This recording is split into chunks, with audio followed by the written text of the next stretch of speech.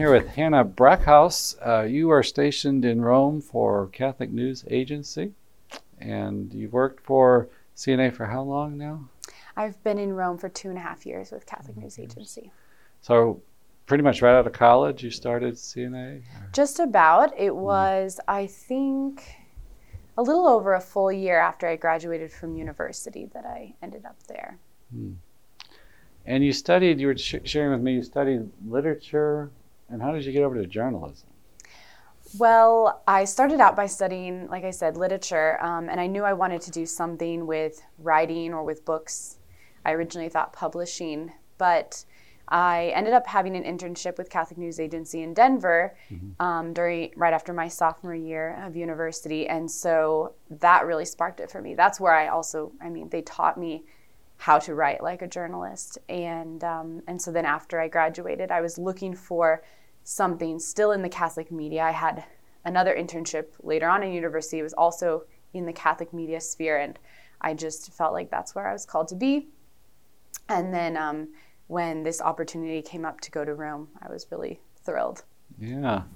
And I wanted to talk to you, just hear about it, because I didn't know this, but you're homeschooled, go to college, you're in your mid-20s now, and you're thrown into Rome.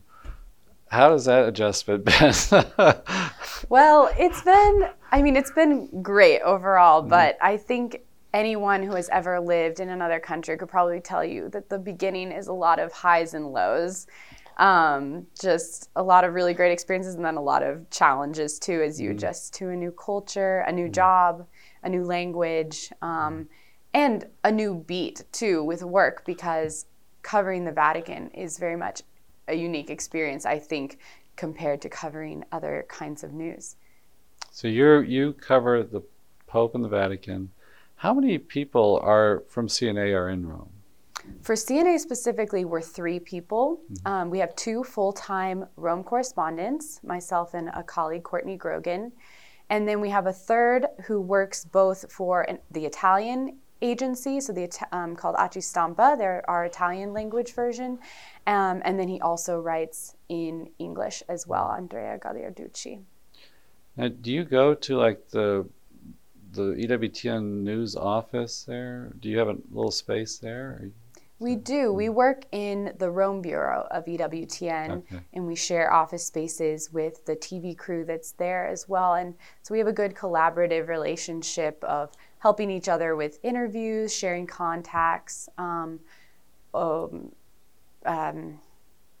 basically that, whether or sometimes going on the TV programs if they'd like us to speak about some event that's happening in Rome, things like that.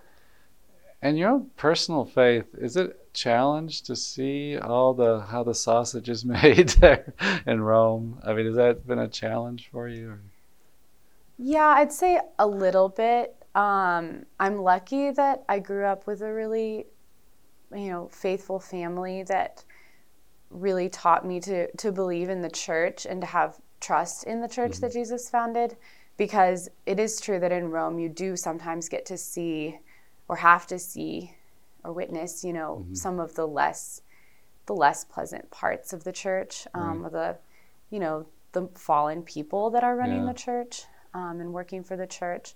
But I guess maybe the perspective that's helped me is being reminded of, my own sinfulness as well, and the imperfection of that. And it's really encouraged me to just even strengthen that faith and that trust in the church that Jesus Christ instituted, that's what we believe. And being in Rome, we're also surrounded by so much history and a lot of history of the church.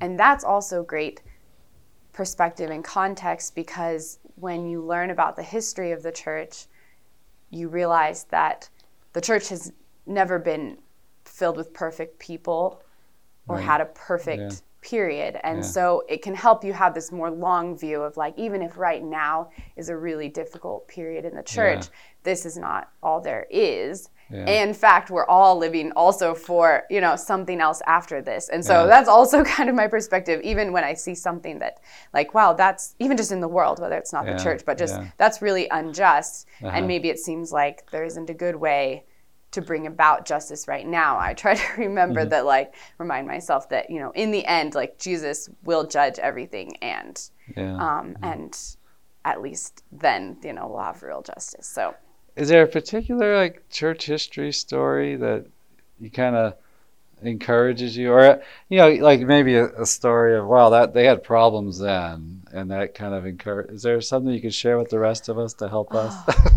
Well, history, I have to say, for that, history is not like my expertise, so I'm not like so good at the details. I mean, there's obviously lots of crazy things that went on in papal history, which I know a lot of people are familiar with, but I think something that our whole agency, all of Catholic News Agency has been talking about is the witness of St. Catherine of Siena. We've been thinking about that a lot, and her approach, and the way that she, like, saw something was wrong in the church and with the Pope of that time, and her way to address it was in a way that she was trying to bring about unity, not cause disunity. And so we've been just talking about how can we also in our work serve the church in a way that serves unity, you know, not disunity, as well. So I think that would, I mean, I think about that in preaching as well, that, you know, you want to, this is way before your time, but I remember, it was actually kind of before my time too, when the Ratzinger report came out. I remember hearing, I'm just forgetting his name, he's a professor at Steubenville, but when it was an interview with Cardinal Ratzinger, head of the CDF at the time, and he just named problems in the church. Regis Martin, and he said that was like the first time, if I'm quoting right, that like this resonated with him. He said, I see the same thing, and he'd never heard like a high churchman speak this way. And so it wasn't all good news about things. You know, he was giving an analysis of problems, Cardinal Ratzinger. And sometimes I think as a preacher too, it's like you almost have to say things and say, okay, and person hears and say, okay, I'm not crazy, because I see that too. Nobody's mentioning that. But you don't want to scandalize people or say things that aren't. How do you walk that line? Right. Because, I mean, scandal is a real issue. I think this is just the way that I personally think about it, but is the fact that when a sin has been committed, like the sin is already the scandal. You know, the person committing a sin or causing undue scandal, that's the real scandal. And while we shouldn't go out of our way to cause more, if someone's actions are hurting the church or harming other people, then we have a duty to report on that. And we have a duty to bring those things to light so that they can be repaired. It's never just about bringing it up just to bring it up, or just to point at it, or just to talk about it or gossip about it, or anything like that. Or fit into a certain ideology. Yeah, exactly. Or that as well. You know, that this is about, you know, bringing these things to light, reporting on these things is ultimately about what will help the church.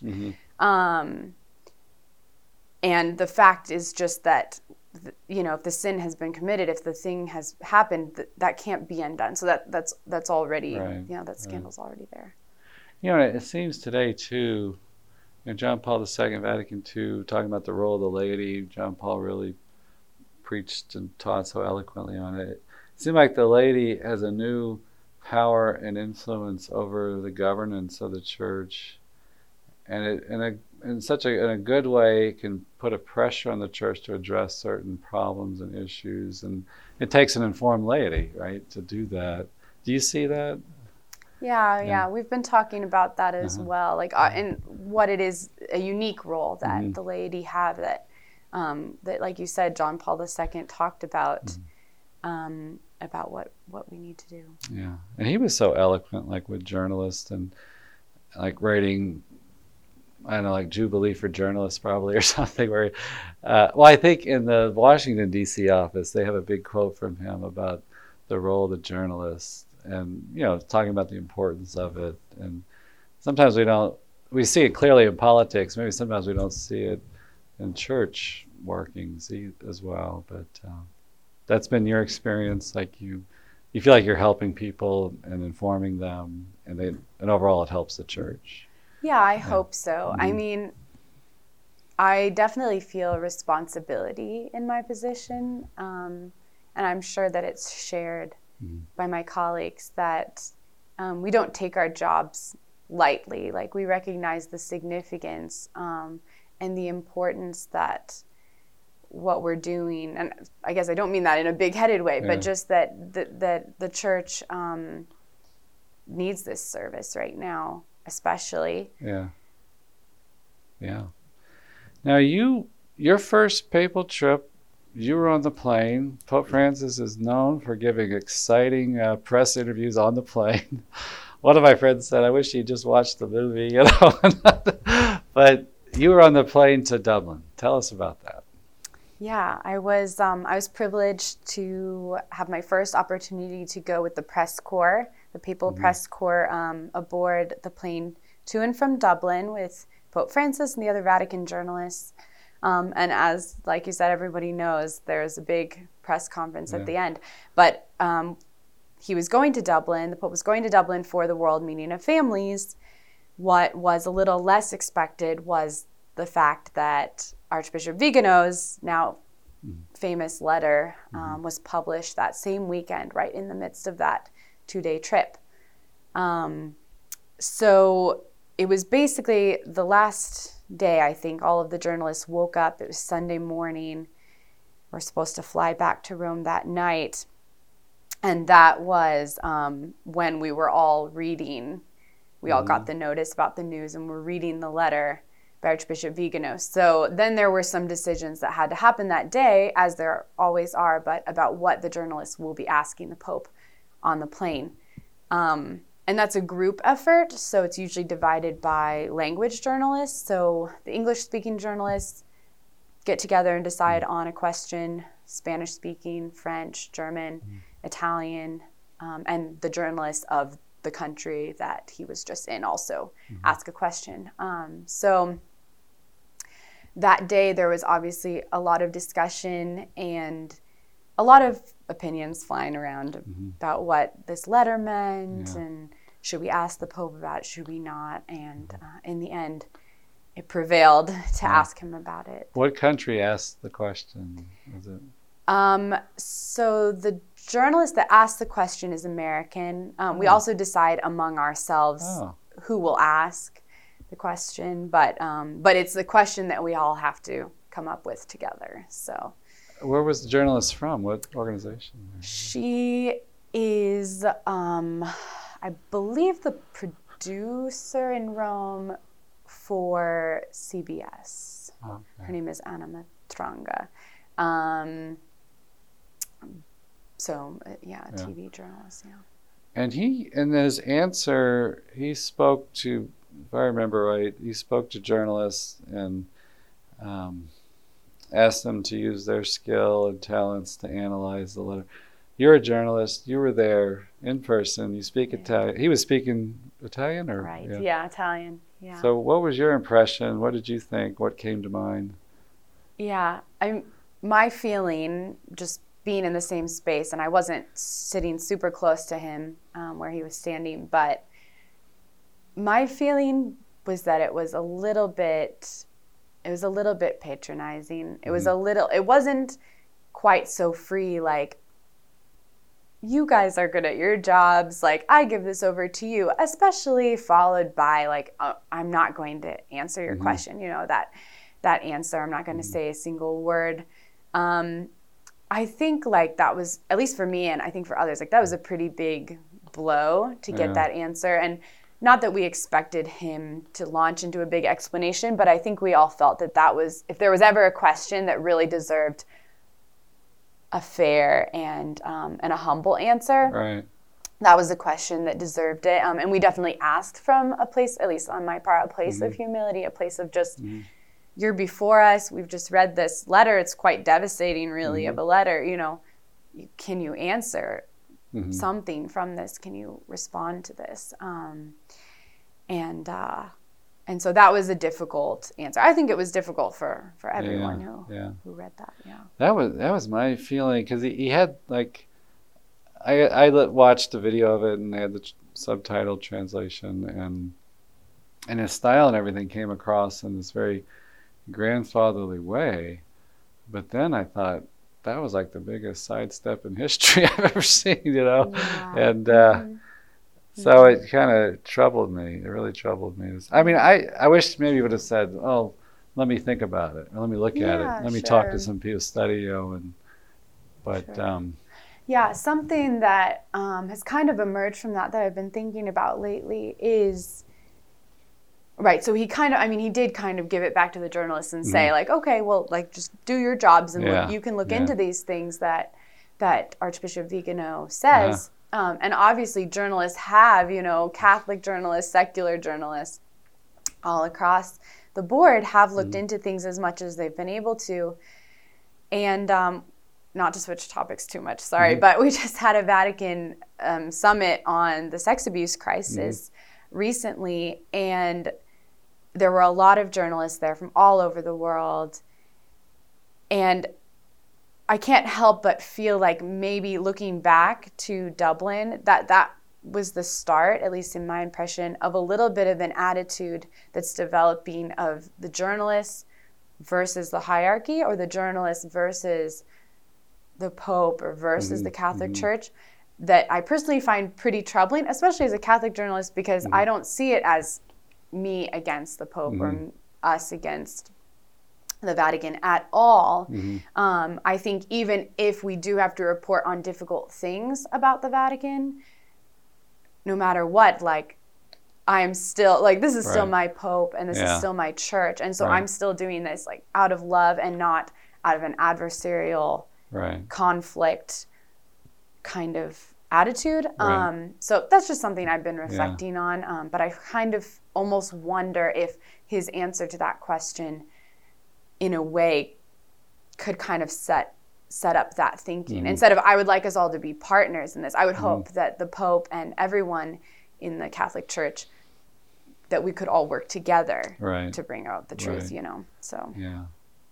But I think it is such a gift to have a Catholic journalist, because, so many, the secular press gets it wrong so often. It's just like, and on one level, I kind of don't blame them, just because they don't understand faith and things. But it really is crazy. Some of the things you see written and emphasis and everything. So that is such a service to have a Catholic media, the reporting. They need to be there. And I've noticed, like in World Youth Days, I've been involved in World Youth Day coverages for the network, and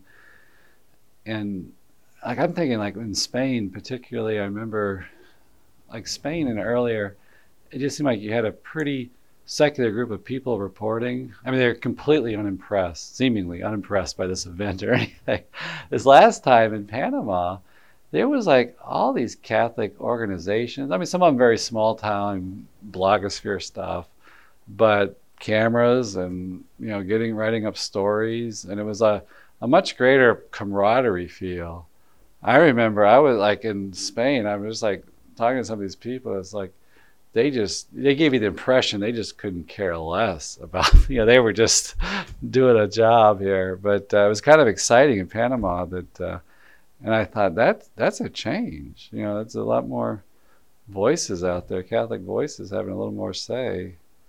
But that also comes with challenges. The Catholic blogosphere today is almost like a terrorist fight, and it can be destructive to people's faith. Do you read a lot of Twitter, Catholic blogs and stuff, and what do you observe about that?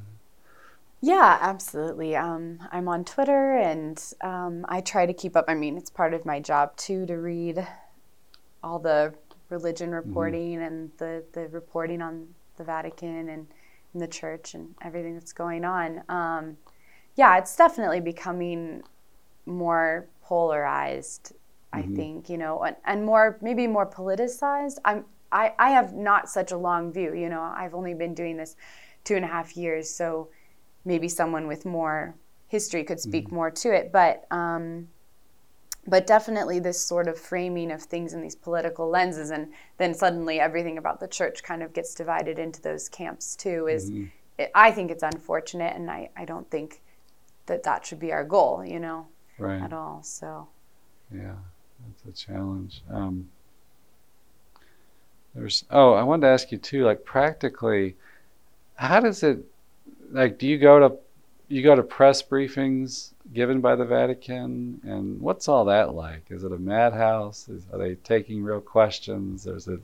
Tell us what that's like. Yeah, I mean, I could maybe just give you like a peek into the day-to-day kind of work we're doing. During the week, we're covering the regular papal and Vatican events. So sometimes that includes press conferences, often for the release of documents by the various dicasteries in the Vatican, or other events that are going on. And they're not crazy at all. I mean, there's usually kind of the regulars there, the people who are stationed in Rome covering for their various outlets are there, some cameras, and they take our questions. They'll usually speak for a little while and then take our questions.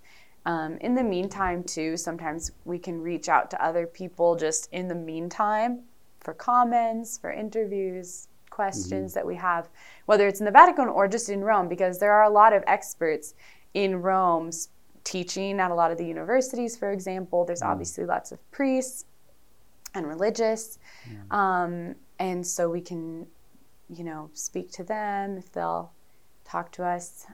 So that's what we're usually doing, and then writing up the speeches of the Pope, what he said at the general audience, and things of that sort. And do you have like your own like Vaticanista insider that you talk to and get whispers in the loggia or something? I mean, I can't give away all my secrets, but no, I mean, I have a good rapport with other journalists as well, so I can go to them just even to hear their perspective on things, as well as, I mean, I'm working also on increasing my contacts in Rome, especially experts, because I can't be an expert in everything. So, those people I can turn to when I have a question about liturgy, for example, or church history, canon law, those sorts of things. And you do a lot of research for a story, like just online, right? Just looking stuff up. Yeah, I mean, in this day and age, journalism definitely has gotten easier in that regard. Yeah, but I usually do also turn to people who can point me in the right direction of where to look, for example. If there's something that has to do with, I think last fall I was writing something that had a lot to do with canon law. So I was asking some professors I knew in Rome who teach that, and they could point me to like, okay, well, here are the canons that pertain to that issue. So I could look at them and really think through that, and then they could give me some analysis as well. But I remember in Spain at World Youth Day, they had a great preparatory, like some months before, and like some of the head of the council, like Pontifical Council Lady and others were there, and I remember I was impressed by these cardinals and bishops, the way they handled themselves and addressed the press.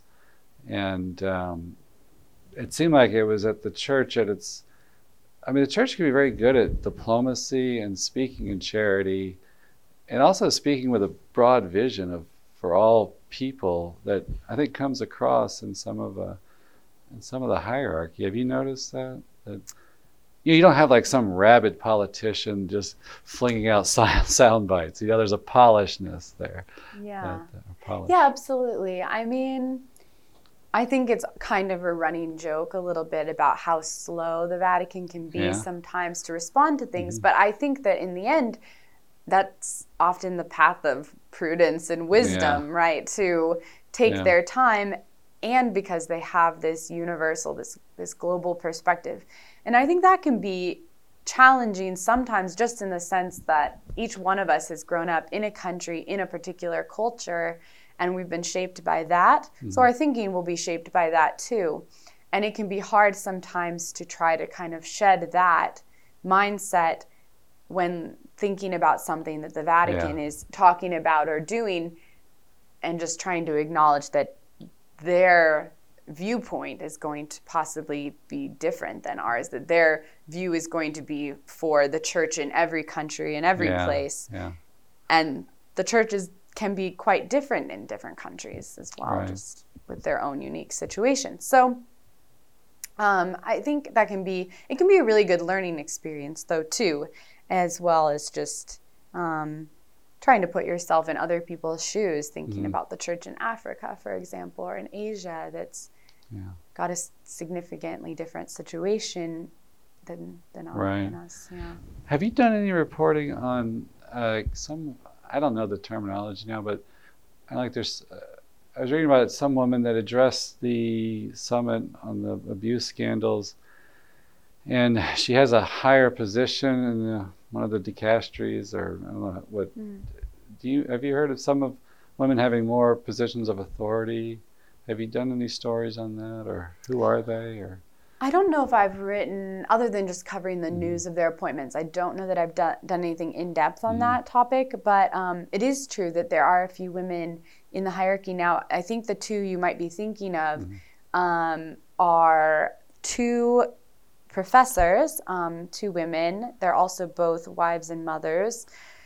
One was a canon lawyer from the Gregorian. I think that's right. And I'm not going to remember which was which, but they were both made undersecretaries in the dicastery for laity, family, and life. So they're in charge of, they're kind of in charge of a section. You know, they've got the laity section, the life section, and the laity, family, and life. So I don't know the two of them well, but everything I've heard about them is very impressive, that they are really good advocates, especially for pro-life issues, pro-family issues. So I've been pretty impressed with them. So the undersecretary, a cardinal would be in charge? Right. And then an undersecretary? Or? There would be typically I think it's a cardinal who's the prefect, is what they're called, and then a secretary, and then undersecretaries. Okay. So if I recall right now, I don't believe that, I don't want to say that because I might be wrong. Okay. But right now, the prefect of the dicastery is Cardinal Kevin Farrell. Right. And I can't remember right now if there's a secretary. Yeah. And let me ask you, this is a technical question about writing. You studied literature, and I would assume all this ornate prose and everything. What did they teach you about journalism? What did you have to change? And you got to grab your reader and hold him for two-thirds of the article or something? Yeah. Well, journalistic writing is really kind of a technical skill. And there's a little bit of a formula to it. So if you've already got a strong basis of writing and you can write well, I think that it's not too difficult to learn the style. Without going into too much detail, it's really about getting the who, what, where, when, why, the most important information in the first paragraphs, and working your way down to the lesser important details. Sometimes there's a reveal. They make you read so much. UK Daily Mail, my brother's crazy about it. He always sends me articles. And they have these bullet points at the top, which I love, but sometimes I don't read the article. And the goal is to get the guy to read the article, isn't it? Oh, yeah. Our favorite readers are the ones that scroll and read all the way to the bottom of the story. But we understand with time and attention spans, it doesn't always happen. And sometimes you get all the information you really need, the minimum information, you get it in the first few graphs. So that's okay too. Ideally, right. And you hope that it's engaging and interesting enough that people want to read through the whole thing, especially because we try really hard to make sure the whole thing is relevant, that there's not a lot of unrelevant information in there. But, I don't know. If there are tricks or something. We try not to get too, we try to avoid clickbait and everything like we're trying to do honest journalism. Right. But sure. Well, thank you so much for talking with us and sharing your work and faith with us. So Keep up the good work. Thank you so much, Father.